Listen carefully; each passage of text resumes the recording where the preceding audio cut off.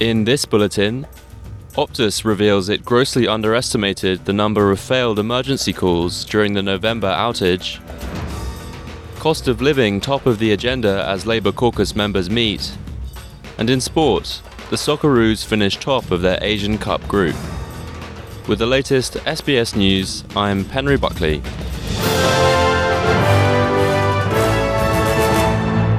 Optus has revealed thousands more people were affected by failed emergency calls during the national outage on November the 8th. Last year, Optus told a Senate inquiry and the regulator that 228 customers failed to get through to the 000 number. In a statement, the telco now says it has found an additional 2,468 customers were affected. That's more than 10 times greater than the initial number given. Optus says the extra customers who could not call 000 were discovered during a review of its processes.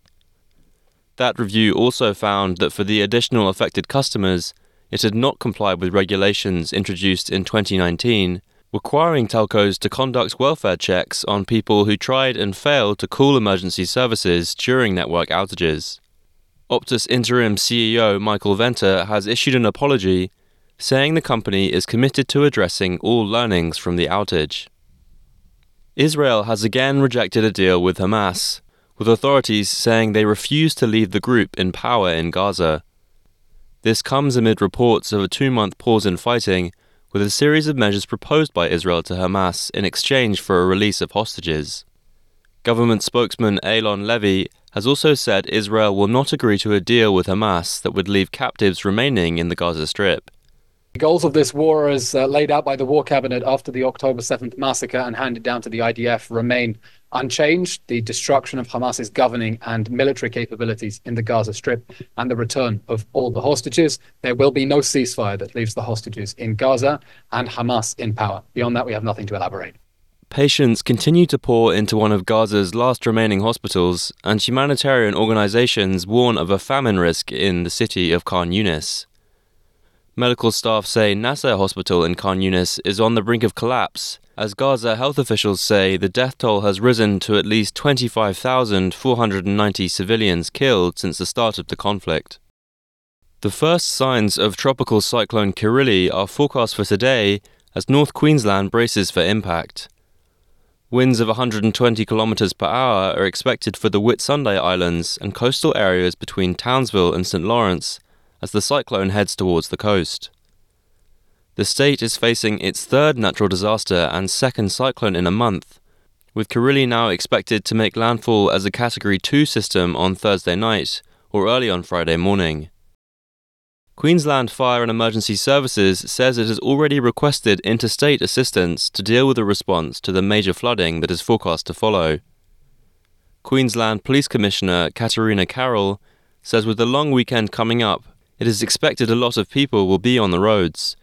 She has urged residents to be ready for destructive winds and severe flash flooding.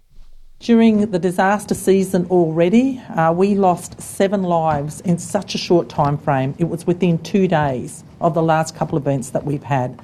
So we don't want to see that again. Please stay connected. We know that already the roads, the environment is completely saturated.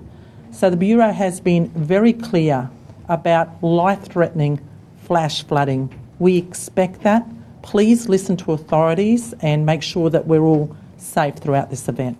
Labour caucus members are preparing to hold an emergency meeting today in Canberra to discuss new cost of living relief measures for households. The meeting will also look to outline the focus of the economic agenda in 2024. These Sydney residents say there are plenty of things to consider. Last time there were some help when the kids were starting school, but this time there isn't much help around and probably more job opportunities. I have a degree in city planning, so I'm obviously going to say affordable housing. It's the most important thing that someone needs. It takes a long time to save up for anything.